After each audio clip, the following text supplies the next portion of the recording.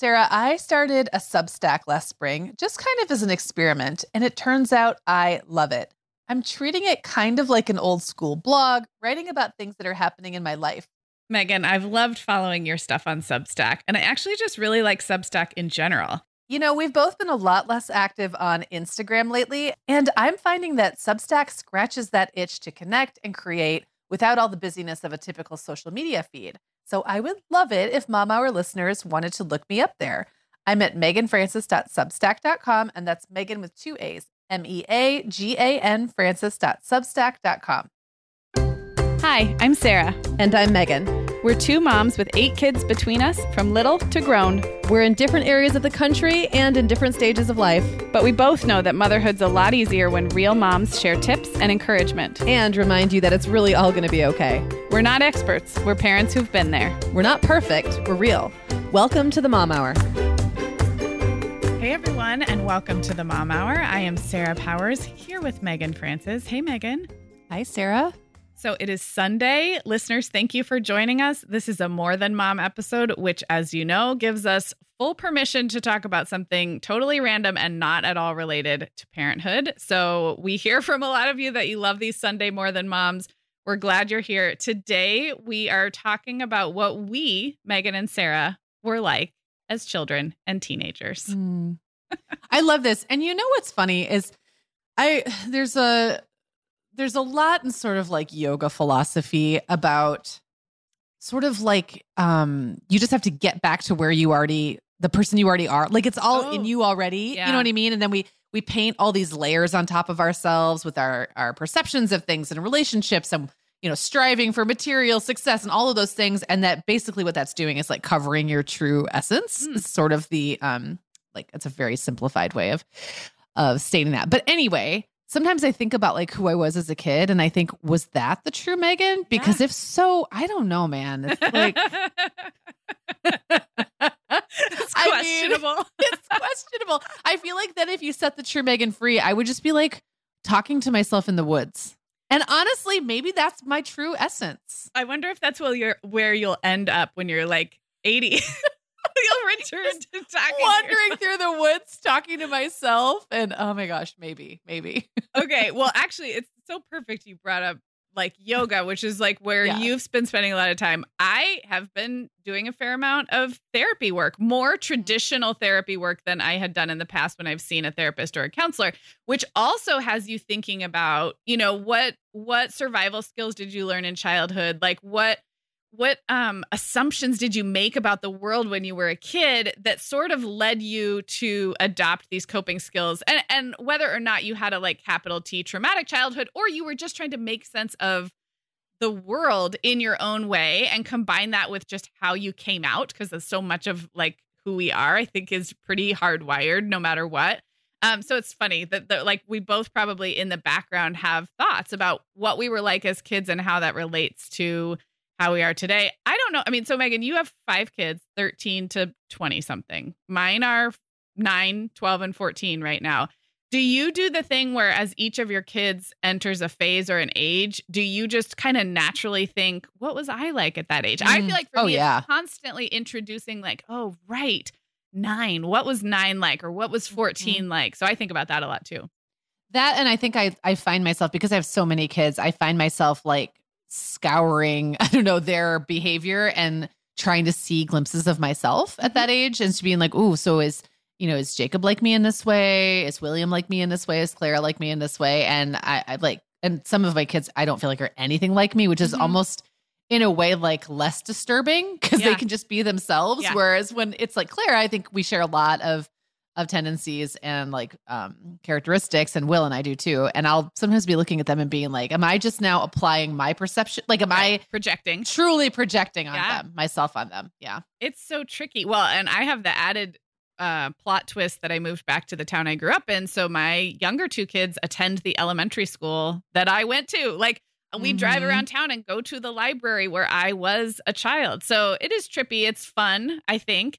The other thing I wanted to ask you before we jump in, and we really are just going to reflect on what we were like as kids and teens, but I wanted to ask you, how accurate or inaccurate do you think your own perceptions and memories are about what you were like as a kid. Like, we're going to spend a whole episode talking about this. Do you think some of it might be full of baloney, or like with your own adult, like sensibilities layered on? Well, it's funny you should ask that, because when I started to think about this, I started to like write notes about how I was as a kid. And one of the things I was going to say was that I was really quiet. And then I was like, no, I wasn't. I never shut up when I was a kid. But I was like in my own head. Like I was not, I wouldn't say I acted extroverted. I wasn't like super putting myself out there and chatty.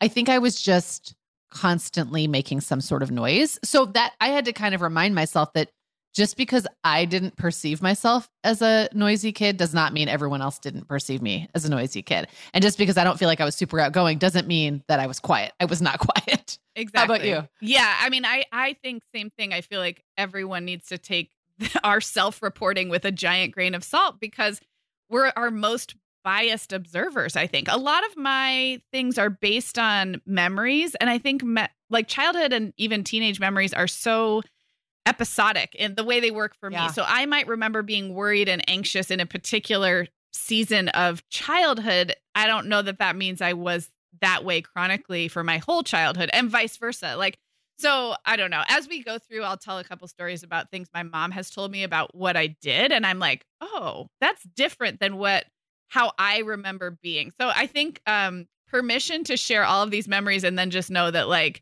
we can't really know. I guess you have your older siblings and I have my parents, but their memories are also going to be their own soup of what they remember. It's interesting. Well, and I think that we talked on the show a lot about how we remember, like when we make a big deal about something like a holiday, and the way we experienced it as kids. And then you have to kind of realize that actually your memory is probably very skewed, and that you're only remembering that one holiday that things went great or terrible or whatever, for whatever reason, that memory stuck in your mind. And that is definitely not the full picture. And so like, just like it will be for your kids, like what we remember is through, like, there's a lot of reasons that those memories stick. And then that is what builds our perception of who we were. So. Yeah. That's interesting. Well, before we actually launch in, now is a good time to remind everybody that we are always accepting your listener questions. When you send us in a parenting challenge or even a question you just have for the two of us, you can email those to hello@themomhour.com. And in a couple weeks, we're getting ready to do another back-to-back two-parter of taking your listener questions. And I always forget, Meagan, to give people enough time. I'm always like, oh, by the way, you're sending questions by tomorrow. That would be great. So this is me giving you at least a week or two to send us in your questions. We love when you record your voice and send in a little audio clip, but you don't have to. You can email it too. Again, it's hello@themomhour.com, and it helps us if you put listener question in the subject line, then we can find it easily, and we'll be getting ready to record those in a couple weeks, and can't wait to hear your questions. Looking forward to it. Okay, Meagan. Well, over here at the Mom Hour, we are big fans of our sponsor, Our Place. In fact, you, me, and our team member, Katie, were all comparing notes on our favorite product. Katie was telling us that even though she's packing up to move her family to a new house, she cannot put that mini perfect pot from Our Place into the boxes yet because she's using it like every night. Well, as someone who also has a perfect pot, I got mine as part of their mini home cook duo set. I get it. It's nonstick, which is key, but it also has all these handy features like a steam release lid with a built-in strainer and this nice beechwood spoon that nests on the handle in this perfect little peg. Okay, well, I didn't get this pot, but now I want it. That sounds so great. Our Place's cookware is great to cook with, beautiful to look at, and healthier for us as well. All of Our Place's products are made without PFAS, also known as forever chemicals. In addition to their cookware and tableware, Our Place is also making waves with their Wonder Oven, the most stylish all-in-one air fryer and toaster oven. Again, free from the forever chemicals found in many of those air fryers. Listeners, Our Place offers a 100-day trial with free shipping and returns, and we've got a great deal for you. Go to FromOurPlace.com and enter the code MOMHOUR at checkout to receive 10% off site-wide. That's from OurPlace.com, code MOMHOUR. Sarah, we both know this time of year can be crazy. So this is a great time to get ahead with no prep, no mess meals from our sponsor, Factor. I love how these meals are ready to eat and delivered right to your door. I mean, you can't beat that convenience, but most importantly, they're seriously delicious. Yeah, Megan, I agree. Our whole family was impressed with the quality and flavor of Factor meals we tried. And it turned out to be a great option for my teenagers when they got home late from a theater practice or came home from school super hungry. There's zero prepping, cooking, or cleaning up. Factor meals just need to be heated for about 2 minutes and they're ready to go. Yeah. And for any listeners with wellness goals this month, Factor has 6 menu preferences to support your lifestyle. Whether you're trying to boost your protein, avoiding meat, or simply focusing on well-balanced meals. And you can pause or reschedule deliveries to fit your lifestyle. Make today the day you kickstart a new healthy routine. Head to factormeals.com/momhour50 and use code momhour50 to get 50% off your first box plus 20% off your next box. That's code momhour50 at factormeals.com/momhour50 to get 50% off your first box plus 20% off your next box while your subscription is active. Okay, Megan. So I would like to know what you were like as a child, and let's use roughly the parameters of elementary school. So like ages like 6 to 11, like something in in that range.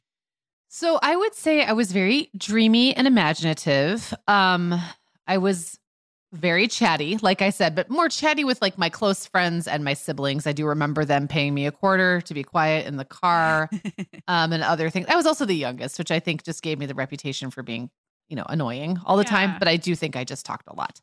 I was always reading. I was always talking and singing to myself and my imaginary friends. I had a lot of imaginary friends. I had my dolls and my stuffed animals. I think I just always had some narrative and story that was playing out like all the time when I wasn't reading and absorbing someone else's narrative and story. In school, one way I kind of came up with these answers was I thought, well, how would my teachers have perceived? Because I think teachers get a very different, maybe more real view sometimes of what kids are like in that environment, and just for that brief period of time. They're not adding their own projections onto it often the same way maybe a parent will be. So I would have said my teachers probably would have thought I was very sweet, well behaved, but like not very good at paying attention. And I was very young for my grade, so I was really a class pet. Like I remember everyone treating me, I really was like, everyone treated me like I was like the cute little sister, which kind of drove me nuts because I wanted to be, taken seriously. Yeah. But it also meant they were very protective of me in a way, and like, no mean substitute teachers. I actually remember like a mean substitute teacher and my classmates like going and telling the principal that she had made me cry because they were so affronted.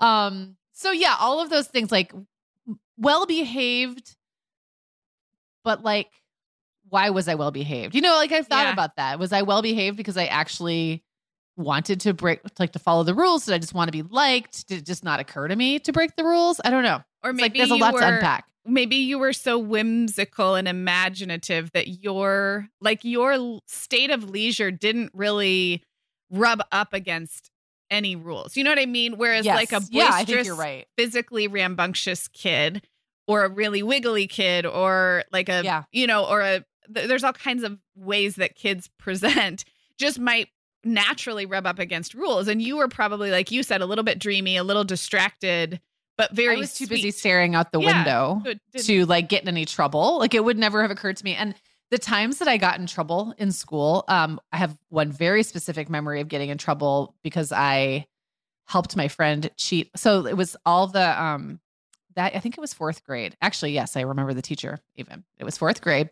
And we all started grading each other's homework. Okay. Which is just a disaster. Like, I just think that's a recipe for so many social dynamics to become very problemed.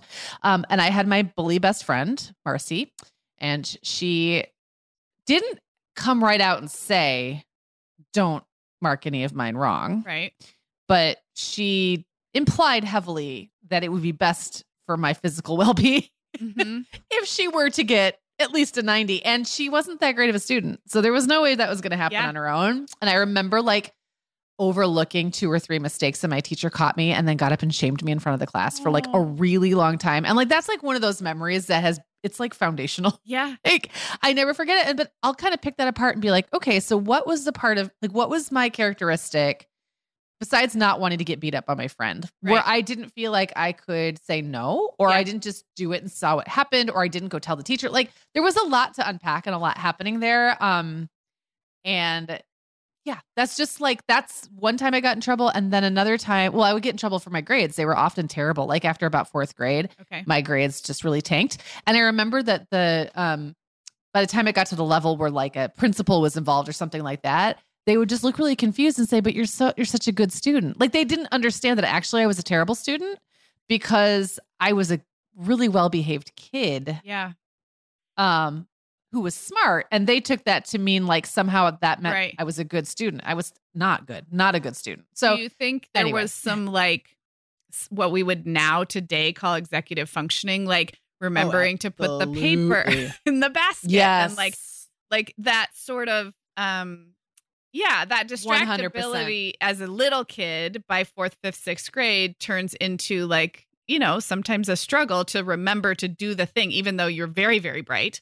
It was homework that killed me. Yeah. I had fantastic grades until there was homework. And then I would go home from school and I would go home with all the best of intentions and all my stuff. I would have all my stuff in my bag. And then it was literally like the moment I walked through the door, it ceased to exist. Yeah. Like it was in an alternate, I can only describe it as like my school life and all the homework I had brought home with me were like floating in this ether where I thought I would just get to it later, I guess. And then in the morning, it would be like an unpleasant surprise every time. I would be like, oh, shoot, I was supposed to do stuff yesterday. Yeah. And I just didn't. Unless there was a project that really like got me excited, something that I would want to work on when I got home and that I'd remember, I would just completely blank out and forget. Yeah. So, yeah. I love this. I love this already. I want to hear about you. Okay. Little Sarah. Yeah, little Sarah. I had one more follow-up question for you though, because it's going to keep coming up that you were young for your grade, because it's this, obviously that didn't go away. Can you remind me when you have a summer birthday that would have made you regular young, and then you skipped a grade, correct? Yep. I skipped 1st grade into 2nd grade when I was probably a month into the year. So you started 1st grade and you were newly 6 because you wouldn't have turned 6 until July anyway. Yep. And then they were like, actually, you're going to go to 2nd grade. And now you're a young 6 in 2nd grade. So then for the rest of elementary school, I think that's interesting. And it doesn't happen as much anymore, at least in the school, in the states I've lived, the states and counties I've lived in, it's quite rare. And more kids are held back. So then you have the extra old kids. So yeah, you were a year and a half younger than a lot of your peers. A year and a half. And I think that really, I mean, they didn't know what they didn't know. And I can't blame anybody now, but that executive functioning stuff, I just wasn't ready. And I was intelligent enough. I could read really well. And I think that was kind of what, like, I could do everything okay. Like math and everything, I was at a 2nd grade level, but reading, I was like at a 6th grade level. Right. And they were like, well, this is silly to have her in 1st grade when the kids are learning how to, spell out 3-letter words. She's going to be really bored. I don't know that there would have been a different way for that particular school at that particular time to really help me out and meet me where I was, unless they just let me sit in the back and read what I wanted to read. Which maybe nowadays, like that would actually, there'd be more groups or, different levels or different ways to what's the word? Like personalize. There's a word that I'm missing. Individualize. Individualize. Thank you. It just didn't exist at that time in that school and that environment. So I just think that what I ran up against probably starting around 4th grade, which is when I was 8 in 4th grade, was just not being able to keep up organizationally. Yeah. Yeah. And I did, for a long time, I'm like, well, maybe I have some ADD or ADHD, some small amount that was not debilitating, but like was back then kind of debilitating. And then in my 20s, I finally figured out like how to get stuff done. It took me a lot of my life to do that. Well, I'm still not great at it. I just have workarounds. I don't think you're alone in that. I think, and I think the grade skipping is fascinating. So maybe we'll hear from some grade skipping listeners too. Yeah. Okay. So little Sarah, Sarah, I was small. So I wasn't young for my age, but I was quite small for my age all the way up until early high school. So when you talked about being the little sister, I remember I was always 2nd tiniest in my class and even in my grade. So I was quite little, petite. Those who don't know me or haven't seen a bunch of pictures might not know I was pretty blonde as a kid. So just to create a visual picture, because I've been a brunette my whole adult life, but kind of dirty blonde, but growing up in California. Would get plenty blonde, especially in the summer, a little bit freckly.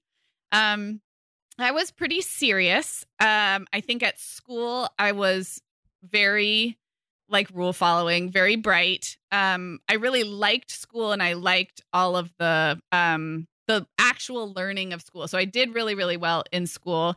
Even though I was introverted and serious, I was not shy necessarily. I always had 2 or 3 or 4 friends. I do remember little friendship scuffles, not, this person didn't want to play with this person. I remember that, but I don't remember feeling lonely or without friends. And so I must have managed to have even though I was kind of serious and a little bit anxious and studious and all of those introverted things, I actually remember playing a lot on the playground. So I think what I learned to do was match up with people who were a little more outgoing than me or more imaginative, more creative. And honestly, that is true my whole life. I pair really well with free spirits and outgoing people. And I must have done that early because I do remember really nice little friendships in elementary school. But the teachers would have said I was very bright, very studious, a little bit serious. I think this is going to sound sad and I don't mean it to be really sad.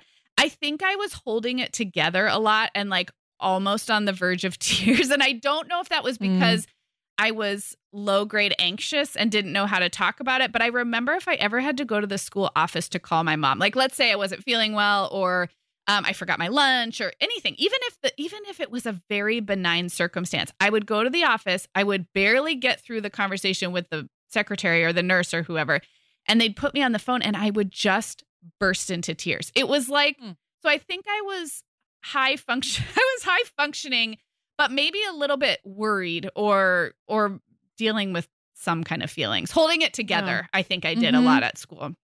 At home, I was more creative and more solitary. So at school, I think I was pretty social. I really liked the learning. I liked school a lot. At home, I would read or draw in my room for long periods of time. So I was definitely introverted at home, and I was the oldest. And I do think that as I got maybe later elementary school, I think I had a new sister when I was 8.5. So I had a brother 2 years younger, and then we had a baby sister when we were 8 and 6. So I think I got much more social. I wanted to play with friends a lot. I liked having friends over. So it's almost I feel like I'm creating a dual picture. There's the studious, rule following, kind of serious, a little bit anxious Sarah. But I also played a lot in the neighborhood. I played a lot of make believe. By 4th, 5th grade, I wanted to be a little older and wear dangly earrings and look at magazines. And so I think with my friends, I was decently outgoing and social. I don't know.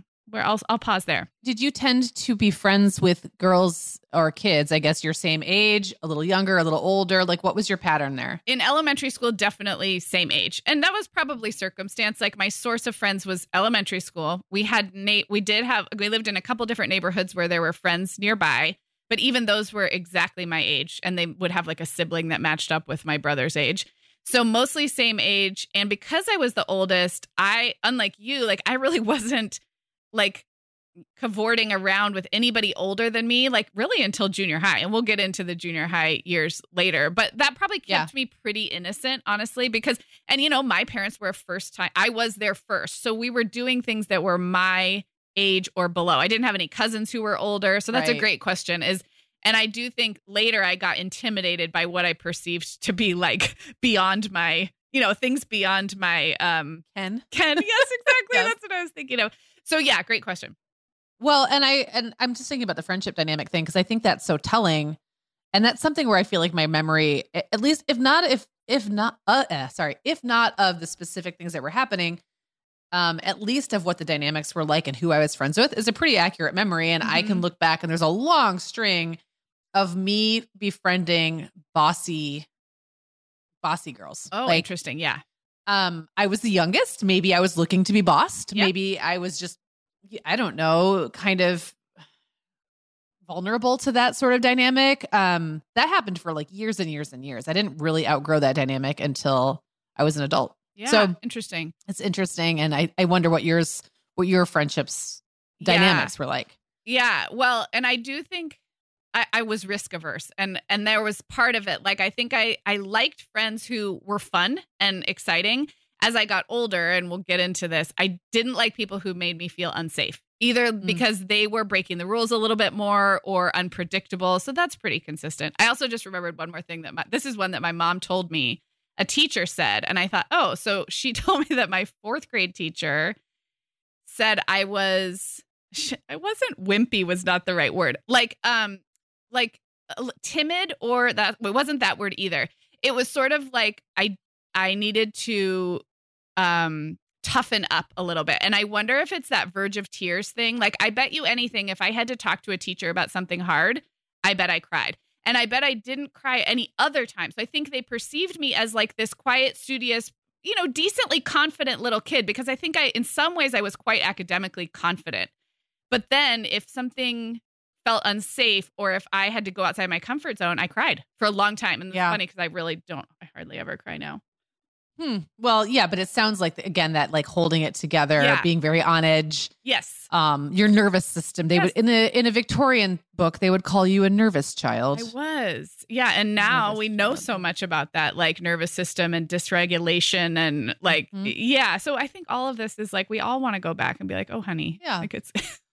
I know. And I mean, I had a lot of tics, like a lot of anxiety created tics, but I don't know if I was actually anxious or if that's just something kids do. Like, I chewed things, I blinked. I had that, like, I can't even think about it because I'll start doing it, but where I would blink really hard because I thought my eyeballs itched. I would breathe really hard because I thought my lungs itched. I mean, I had a whole bunch of them, and it's hard when I think about it to not start doing it. But was that because I was just a nervous mess, or was it because all kids are sort of a nervous mess because your nervous system is literally trying to figure out how to regulate? It's really hard for me to know that. And I'm not a child, obviously not a child psychologist. So I don't know.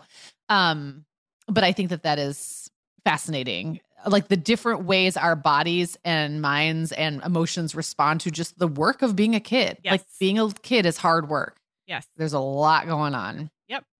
Yeah.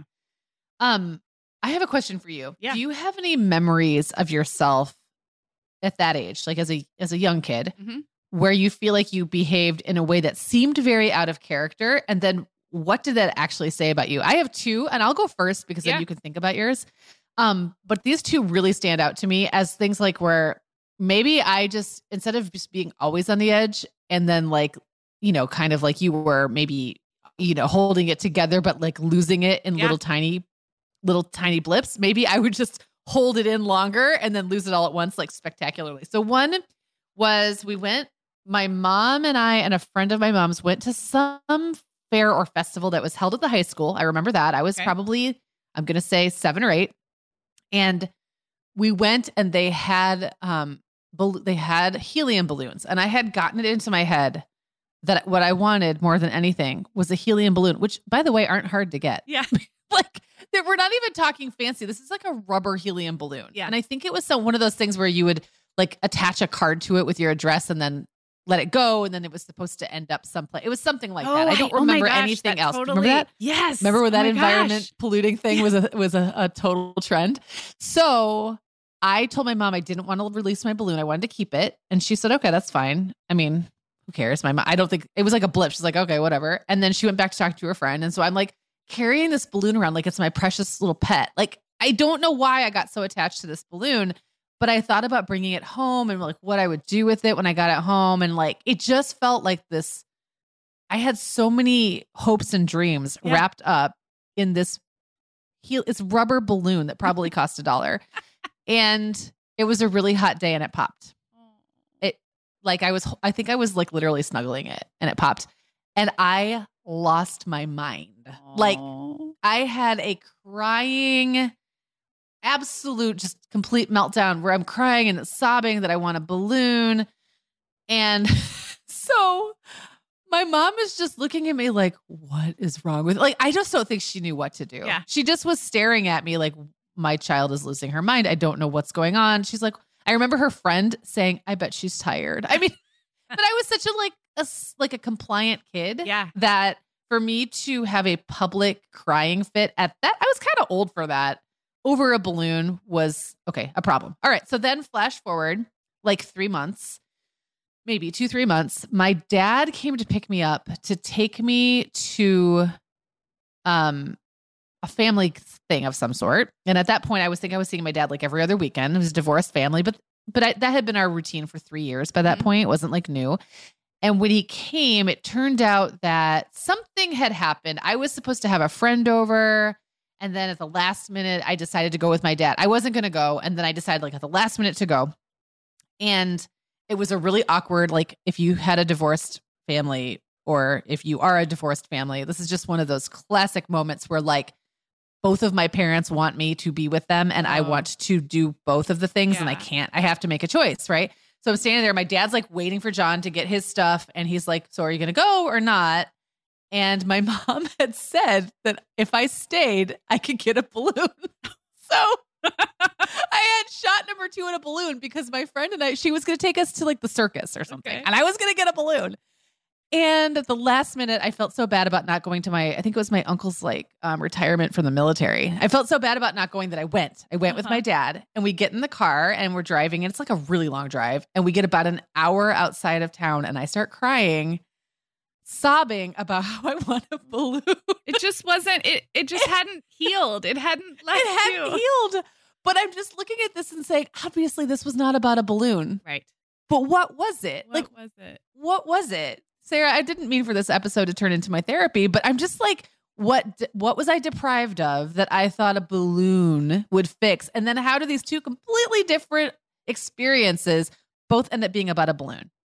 Well, You don't have to like solve this for me. I guess I could just now surround myself with balloons. You could. I don't even really care about them now. Your next birthday, your house is going to be filled with balloons. Full of balloons. Like in a sentence, if I were to, like armchair therapist, I just wonder if like you didn't have a lot of opportunity or experience advocating for yourself. And when it came out, it was large and uncomfortable.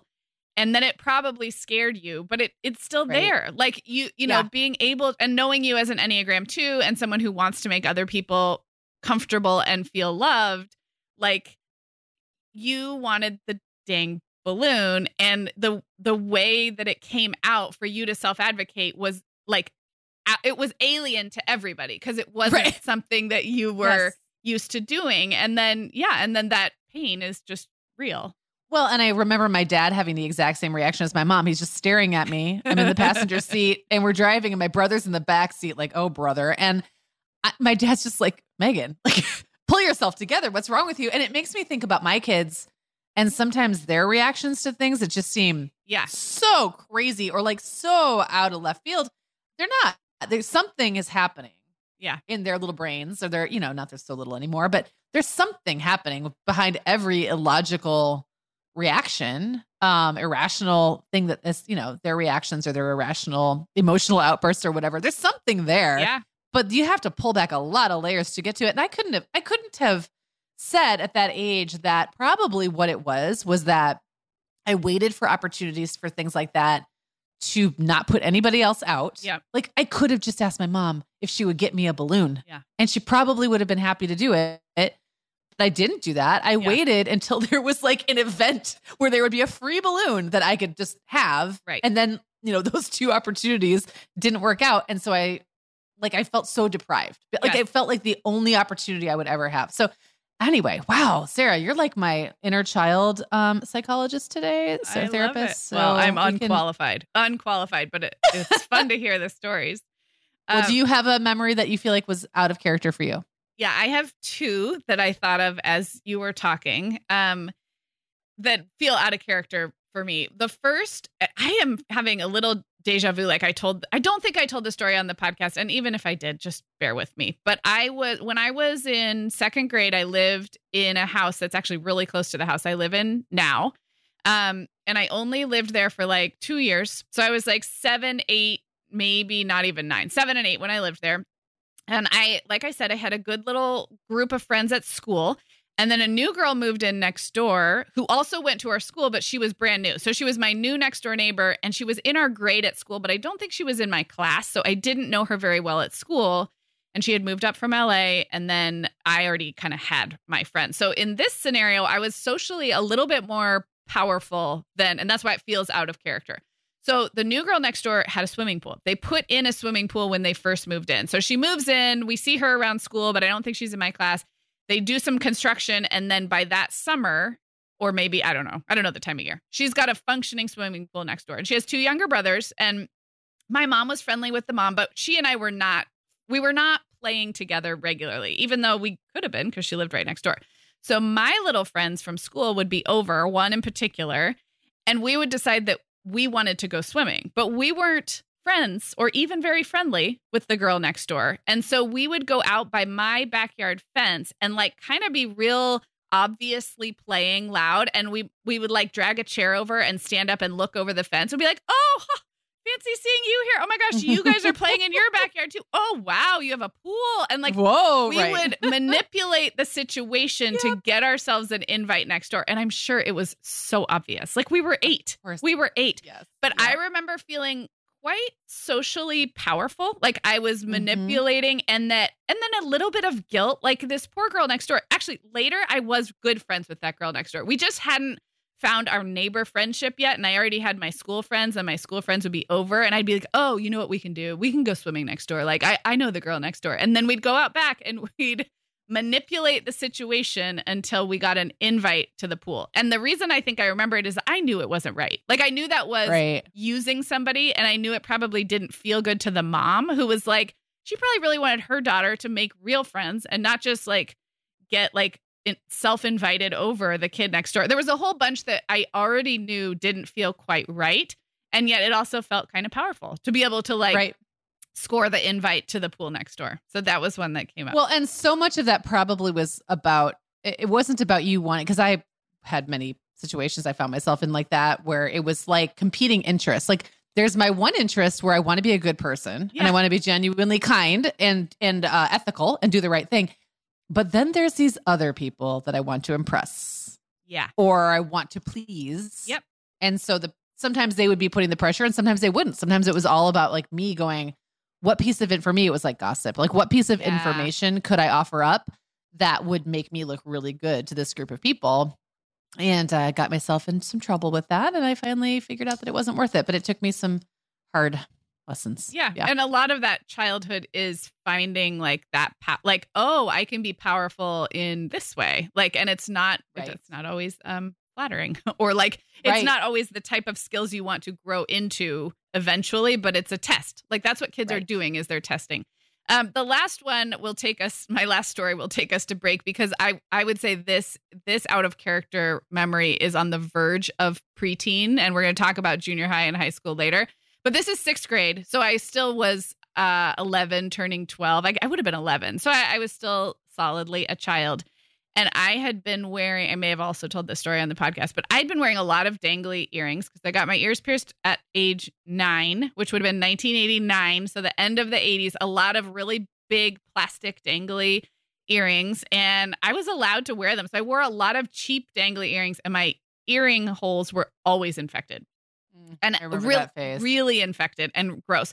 So I must have, and then separate from that. So I think I made a deal with my mom about not wearing dangly earrings. It wasn't any kind of modesty or like you're too young for that thing. It was literally like you need to like heal your ears. So there was that. And then I also liked to borrow my mom's earrings and I was not supposed to do that because I didn't always put them back. So I was supposed to be wearing only certain earrings and definitely not my mom's earrings. And I decided that I would make an exception to that rule on picture day, on school picture day. So I went in my mom's jewelry box. Where there's going to be photographic proof and evidence of what you've done. The most flawed logic. Clearly a child who isn't used to breaking rules and covering it up. And they were from the Nature Company. Do you remember that mall store, the Nature Company? Yes. And they were... they weren't cheap then. Those were not cheap earrings. They weren't, but they were kind of... they were gold and they were a world like the world, but it was thin light gold in the shape of the earth, right? And kind of a larger circle but lightweight and gold and quite dangly. And I think it was those, either that, and now if I find the photographic evidence I might be wrong because there were a couple pairs that I would borrow from my mom but I was not supposed to anymore. I wore them on picture day and the pictures came back and it was like, I thought we were not going to be stealing my earrings out of my jewelry box. And I just like remember, I don't actually remember.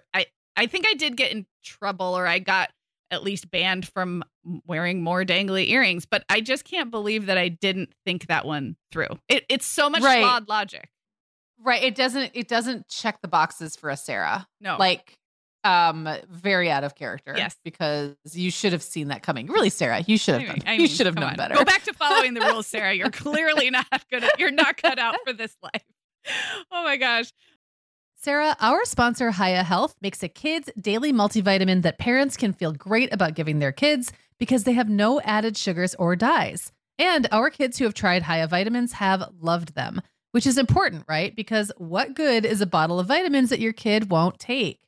Hiya was founded by two dads who didn't like the ingredients label on some of the popular children's vitamins they were seeing on store shelves, so they got to work developing a formula that would help fill the most common nutrient gaps in modern kids' diets. Hiya's Chewable Kids Vitamin is made with a blend of 12 organic fruits and vegetables and then supercharged with 15 essential vitamins and minerals. They're also vegan, dairy-free, allergy-free, gelatin-free, and nut-free. Hiya manufactures their vitamins right here in the USA with globally sourced ingredients, and then they ship their chewable vitamins directly to your door on a pediatrician recommended schedule. We've worked out a special deal with Hiya for their best-selling children's vitamin. You're going to get 50% off your first order. To claim this deal, go to hiyahealth.com/momhour. This deal's not available on their regular website. Go to hiyahealth.com/momhour and get your kids the full body nourishment they need to grow into healthy adults. We are welcoming back Vionic as a sponsor today. And Sarah, I will be honest, I was sorting through my warmer weather wardrobe the other day, and it could seriously use a refresh. But you know what's good to go? My shoes. I've got a great selection to choose from thanks to the Vionic Vitals collection. And lately, the pair I keep putting on again and again is the Uptown Loafer. I have two pairs, one in sand suede and the other in camel leather. But please don't make me pick a favorite. Oh, I won't. I'll let you keep both.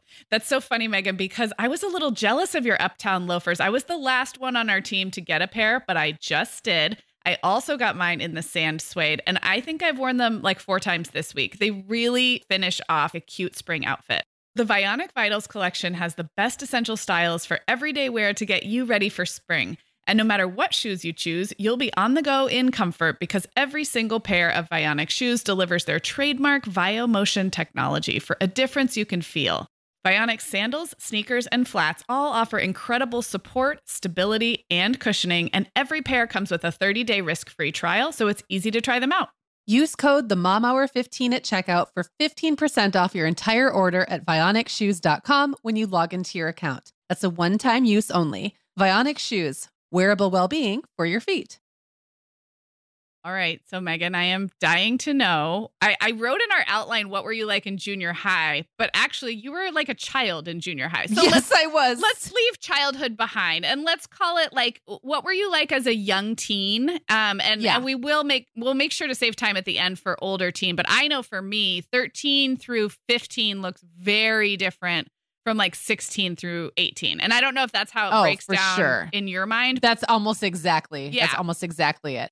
I would say just the segue is that when I was, all the things I talked about when I was in elementary school, I was just a weirdo, but I was remarkably unself-conscious. Mm-hmm. And I think for the first couple of years of like the preteen years, I was just as weird, but suddenly I knew I was weird, and that was rough. So when I started junior high, I was 11, but by the time I was like in, the end of 8th grade going into 9th grade, I'm going to kind of start there with what I consider more of like my young teen years. Yeah.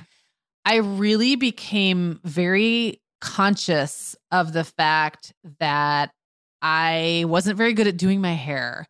I wasn't very fashionable. I was dreamy and I read too much. I told jokes nobody understood and sometimes got made fun of for that.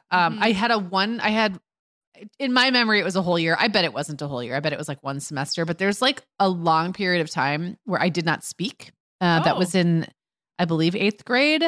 I was at 9th grade. I was at a new school.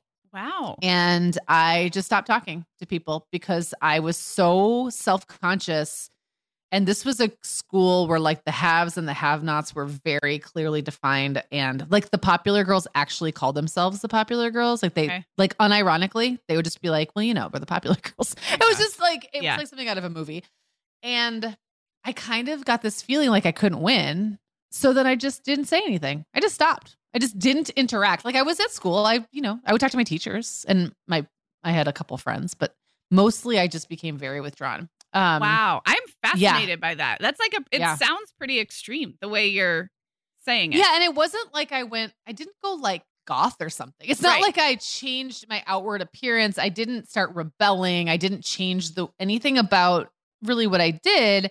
I just clammed up and it felt like a protective thing. I think it was like, I'm trying to figure out social rules in the school. I can't figure them out. And so rather than mess it up worse or dig myself a hole, I'm just going to not exist. That's kind of how I felt. Like, I'm just going to go really inward and just not open my mouth. I'm just not going to say anything because then I can't make it worse. But then of course, then they made fun of me for not talking. This same group of girls, they were quite mean.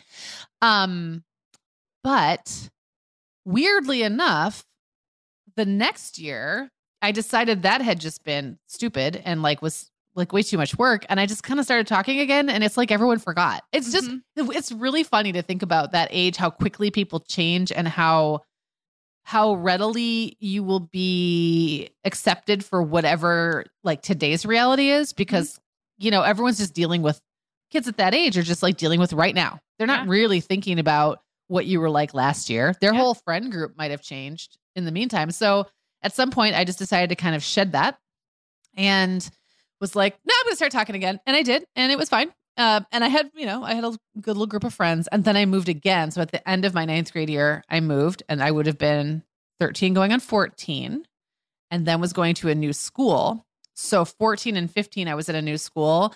And I would say at that school, I was still kind of quiet and like figuring it out, but it was just a more accessible place to be that way. Yeah. It was just easier to fit in. And my life circumstances changed a lot. I moved in with my dad instead of living with my mom. I started dressing differently because my stepmom was helping me with that stuff. So even though my personality didn't change, it's kind of like I got a mini makeover. Yeah. Which helped me feel a little more comfortable. Yeah. And I started doing theater at 14 and 15, which was like I found my thing, which was fabulous. And that was really fun and great. And so I don't know, it's like that. I feel like even for me, 12 to 13 and 14 to 15 are like worlds apart. I will say the through line from childhood through about 16 was I had already mentioned this. I always had a mean or a bossy friend, and that lasted me through high school. And I was very persuadable. I'm not as much as I was back then. Very influenceable, very easy to get to go along with things. And that didn't really change until I was much older. Yeah. Oh, it's so much. That age it's just a lot. It is. I know. I'm like, oh. Like, it's so funny because people now are like, oh, the things that teens are dealing with now. And it's like, yes. And I'm not going to say no to that, but it probably since the beginning of time, 13, 14, 15, really intense. Yeah. It is very intense. Yeah. Yeah. How about you? Well, the memories that come up kind of as you're talking, I had a more traditional, in terms of life circumstance, I went from public elementary school, ended in 6th. I went to a public junior high that was 7th and 8th. And then I went to the public high school right up the road in 9th. So, there are school changes that happen already in those years. Mine followed the path of most of my peers. I didn't move or anything like that. I just have to quickly interject and say, I just realized when you said that, I said earlier I was 11 in 6th grade. I was 11 in 7th grade. Yeah, that's bonkers. Very different. Yeah. It's bonkers. Okay, sorry, continue. No, that's fine. I was still quite small for my age and late to puberty, just to, again, paint a little visual picture. And here's a little funny aside. My junior high, they only offered Spanish as your elective language program at the junior high. If you wanted to take another language at the high school, they had Latin, French, and German, I think. And you could go do first period at the high school and take your language class at first period and then walk down to the junior high. And you didn't have to, it wasn't like a particularly academically accelerated. It wasn't like that, like, oh, the like extra bright kids go up here. It was just if you wanted to take another language. And I took Latin up at the high school. So all like 75 pounds of me would go in the morning in junior high. Instead of go to the junior high, I would go to the high school and walk the halls with the high schoolers. I was so small. I was so tiny. And then with another little group of junior high kids, and then we'd walk. And that was actually really fun. I enjoyed that, but I was very small for my age. I think what came out of me in those early teen years is I became very good at noticing, analyzing, and if I wanted to, emulating whatever was what I deemed to be like appropriately popular. So I was never out to like be the most popular, but I just remember just studying the popular kids, or even the kids who I thought were like just a little bit cooler than me. It wasn't necessarily about the most elite in group. It was just like whatever was achievably cooler than what I was. I would notice how they did their hair, what they wore, like what their backpacks looked like. And I probably was that same quieter, more studious kid, only I was studying what was cool. I just remember looking at the catalogs, looking at the magazines, looking at the kids on the bus. And I don't remember feeling particularly amped up about it. Like, oh, I just wish I had her hair, like that cartoonish. I don't really remember that. I just remember I thought if I can notice this within an inch of its life, I can do it if I want. And remember everyone was wearing their hair kind of half up, half down, because this is now like early 90s. Mm-hmm. And I would just notice like what kind of barrette each person wore. Were they still doing the bangs thing of the very early 90s, or were we moving on to this more like Nirvana grunge thing? Oh, the jeans, like thrift store jeans, like Levi's 501 was very California grunge, and the flannels in by about 93, 94.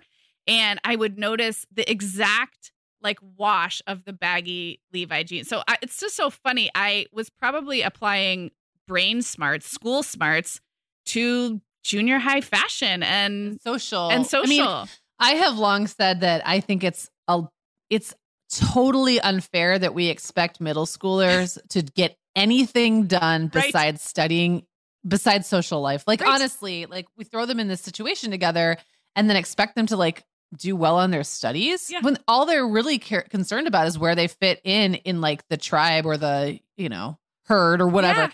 Yeah. And that takes up so much energy. So yeah, you were probably applying all of those like skills that you have as a planner and a detail person and all of that was getting applied to something that was not going to get you a good test score. No. Not to say you didn't also get a good test score, but you know what I mean? Like it was so much work to do that. Yeah. Yeah. And I guess the last thing I'll say about this age is I definitely went through friend transitions more than once, which I think is really normal. So I had the friends I kind of came out of elementary school with. We kind of went slightly different ways in junior high, met some new friends in junior high. And then I also, because I was starting to get really into dance, I really started to deepen my friendships outside of school. Or sometimes these people went to my school, but like we were more friends at dance.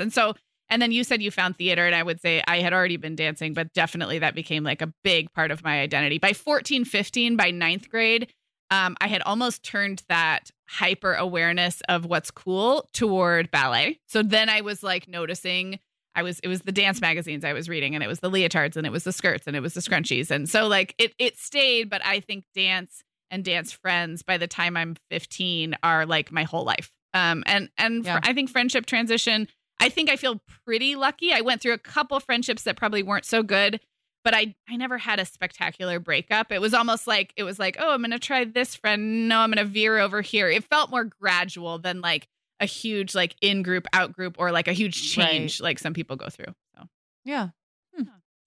Oh my gosh. Well, should we talk about like later, like true high school, like 16, 17?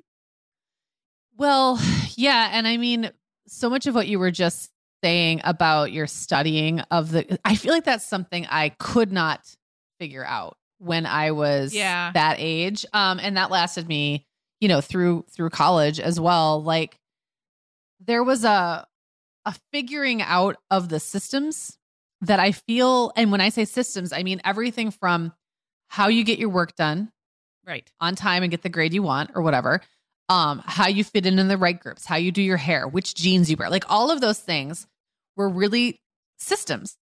And I think that I was terrible at figuring systems out, really bad at it. So, for example, in high school, I didn't realize that the reason most of my friends were getting really good grades is that they were all getting together and studying. I could have done that. I could have easily done that. And I knew they were doing it. I knew they were getting together and studying, but I was just like, well, I'll just figure it out on my own. Like, I just didn't realize the power then of like not trying to reinvent the wheel, just doing the thing that other people have already figured out, just showing up and doing what is laid out for you. Will get you good results. I was like, no. The way I'm going to do it, C, is I'm going to study like trigonometry all on my own. And I'm going to come up with like this fast way to learn it. And it never worked. So I guess I would just say my academic and fashion and all of those struggles that I had from, at the age of 13, 14, 15, 16, all of those things, a lot of times was me just not recognizing that like someone had already kind of cleared the path. And all I had to do was walk down it. Like I really didn't have to think so hard and try to like, I worried about popularity as many kids do. I didn't want to be the most popular girl, but I wanted to be, somewhat popular. And I didn't realize that like, it was easier than I thought. Maybe that's like, it was all easier than I had made it out to be myself. Yeah. So I guess the thing I will say that never went away. That honestly stuck with me. The thing that did change is that I just had a huge leap of confidence. I'm going to say like the end of my 11th grade year, which again, for me, I was only 15. So almost 16. Almost 16. But I just had a big leap forward in confidence. And I remember very clearly going to like my first party where there were like, people were drinking. I didn't, but like I was like, and my brother took me and he was older and he was cool. And there was like a wide range of ages there. So it was like kids in my grade and, but like some graduates and some like younger college kids all at this party. And it was like the beginning of the summer. So I think we had gotten out of school for the summer. It might've been that same weekend. Mm-hmm. And I remember walking around talking to people and thinking, oh my gosh, people like me. Like I'm likable. And not like I didn't think I had friends. I'd always had friends. Yeah. But I didn't think of myself as the kind of person who would be popular. Yeah. Like who would be likable on a mass scale because I just felt clueless a lot of the time. So I'd have my friends or whatever, and that was great. But I just didn't really even strive to be any kind of top dog. It wasn't even like my brain wasn't there. Yeah. Well, anyway, I kind of figured that out. And then I think it became a bit of a monster because when I think back of my senior year, I was like the life of the party.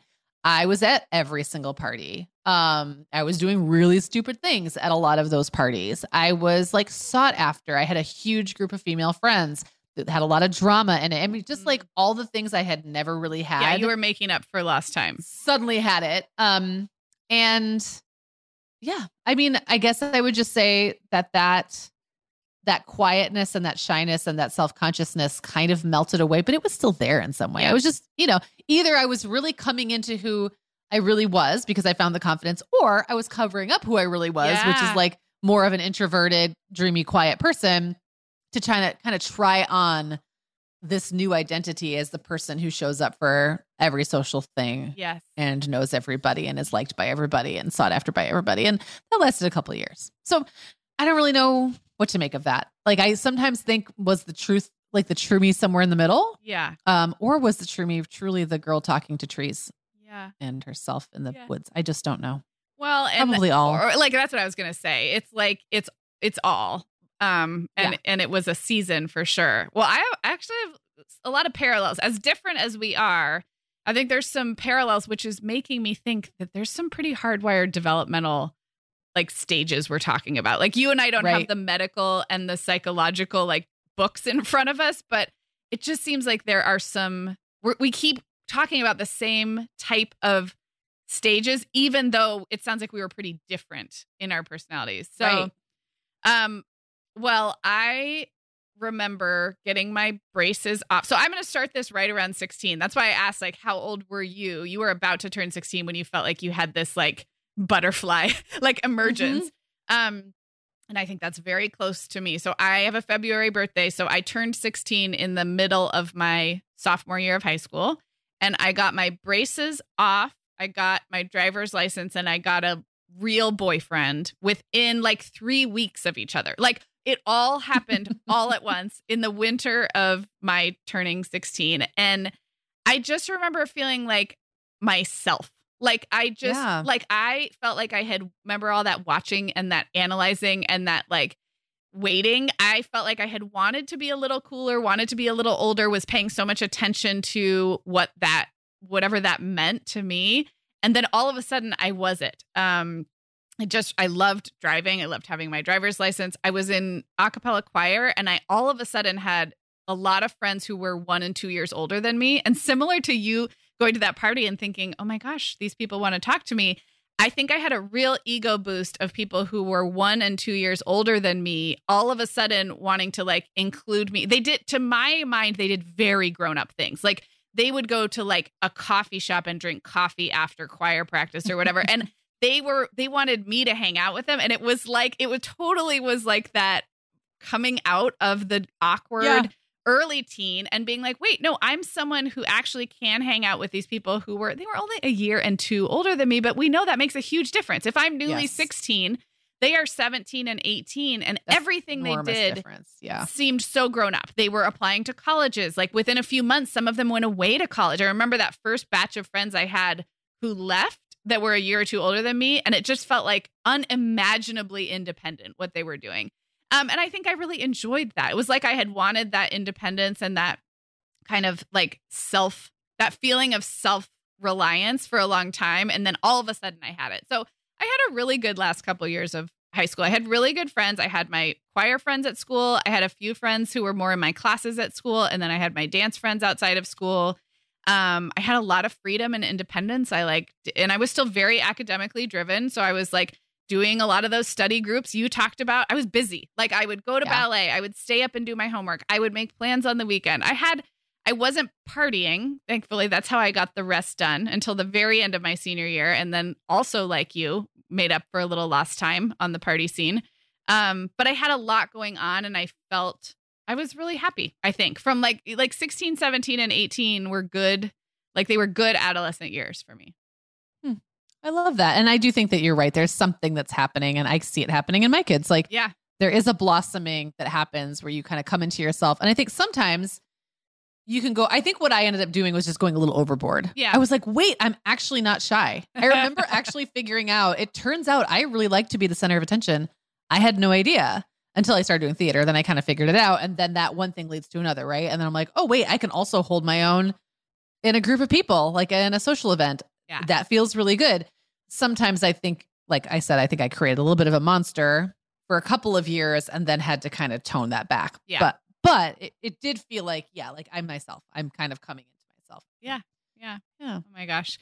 This feels like, well, we have to wrap up. It is time, but was really fun. And I do feel like there's probably more we could do with a similar topic. So absolutely. This was really fun. Well, before we wrap up, I want to remind everybody about our sponsor, Auto Approve. With Auto Approve, you can lower your monthly car payment, get a better rate, or both to put more of your money back in your pocket. Get your free quote and see how much you can save at autoapprove.com/momhour. Yeah. And then join us coming up on Tuesday. We have part 2 of that week of real life housework episode that we started last week. Definitely go back and listen to part 1. This is one where you want to have the foundation of what we talked about this past Tuesday before you listen to this coming Tuesday. Meagan, we have a lot of deep thoughts about running a home and housework. Yeah. So buckle up for that one, friends. We'll talk to you on Tuesday. Talk to you then. The Mom Hour is supported by partners like Erica. Erica is the social media health app for teens that gives them the tools to unplug when they need to for improved health, study focus, sleep, and daily balance. Erica was built by a dad of 3 boys who saw that teens themselves were really becoming self-aware to the risks of social media, and he wanted to help them self-regulate. Erica works to hide distracting apps from your phone at the touch of a button, keeping them out of sight and out of mind without deleting your data. Tell your teens about Erica and save 20% on the Erica family plan with promo code TheMomHour.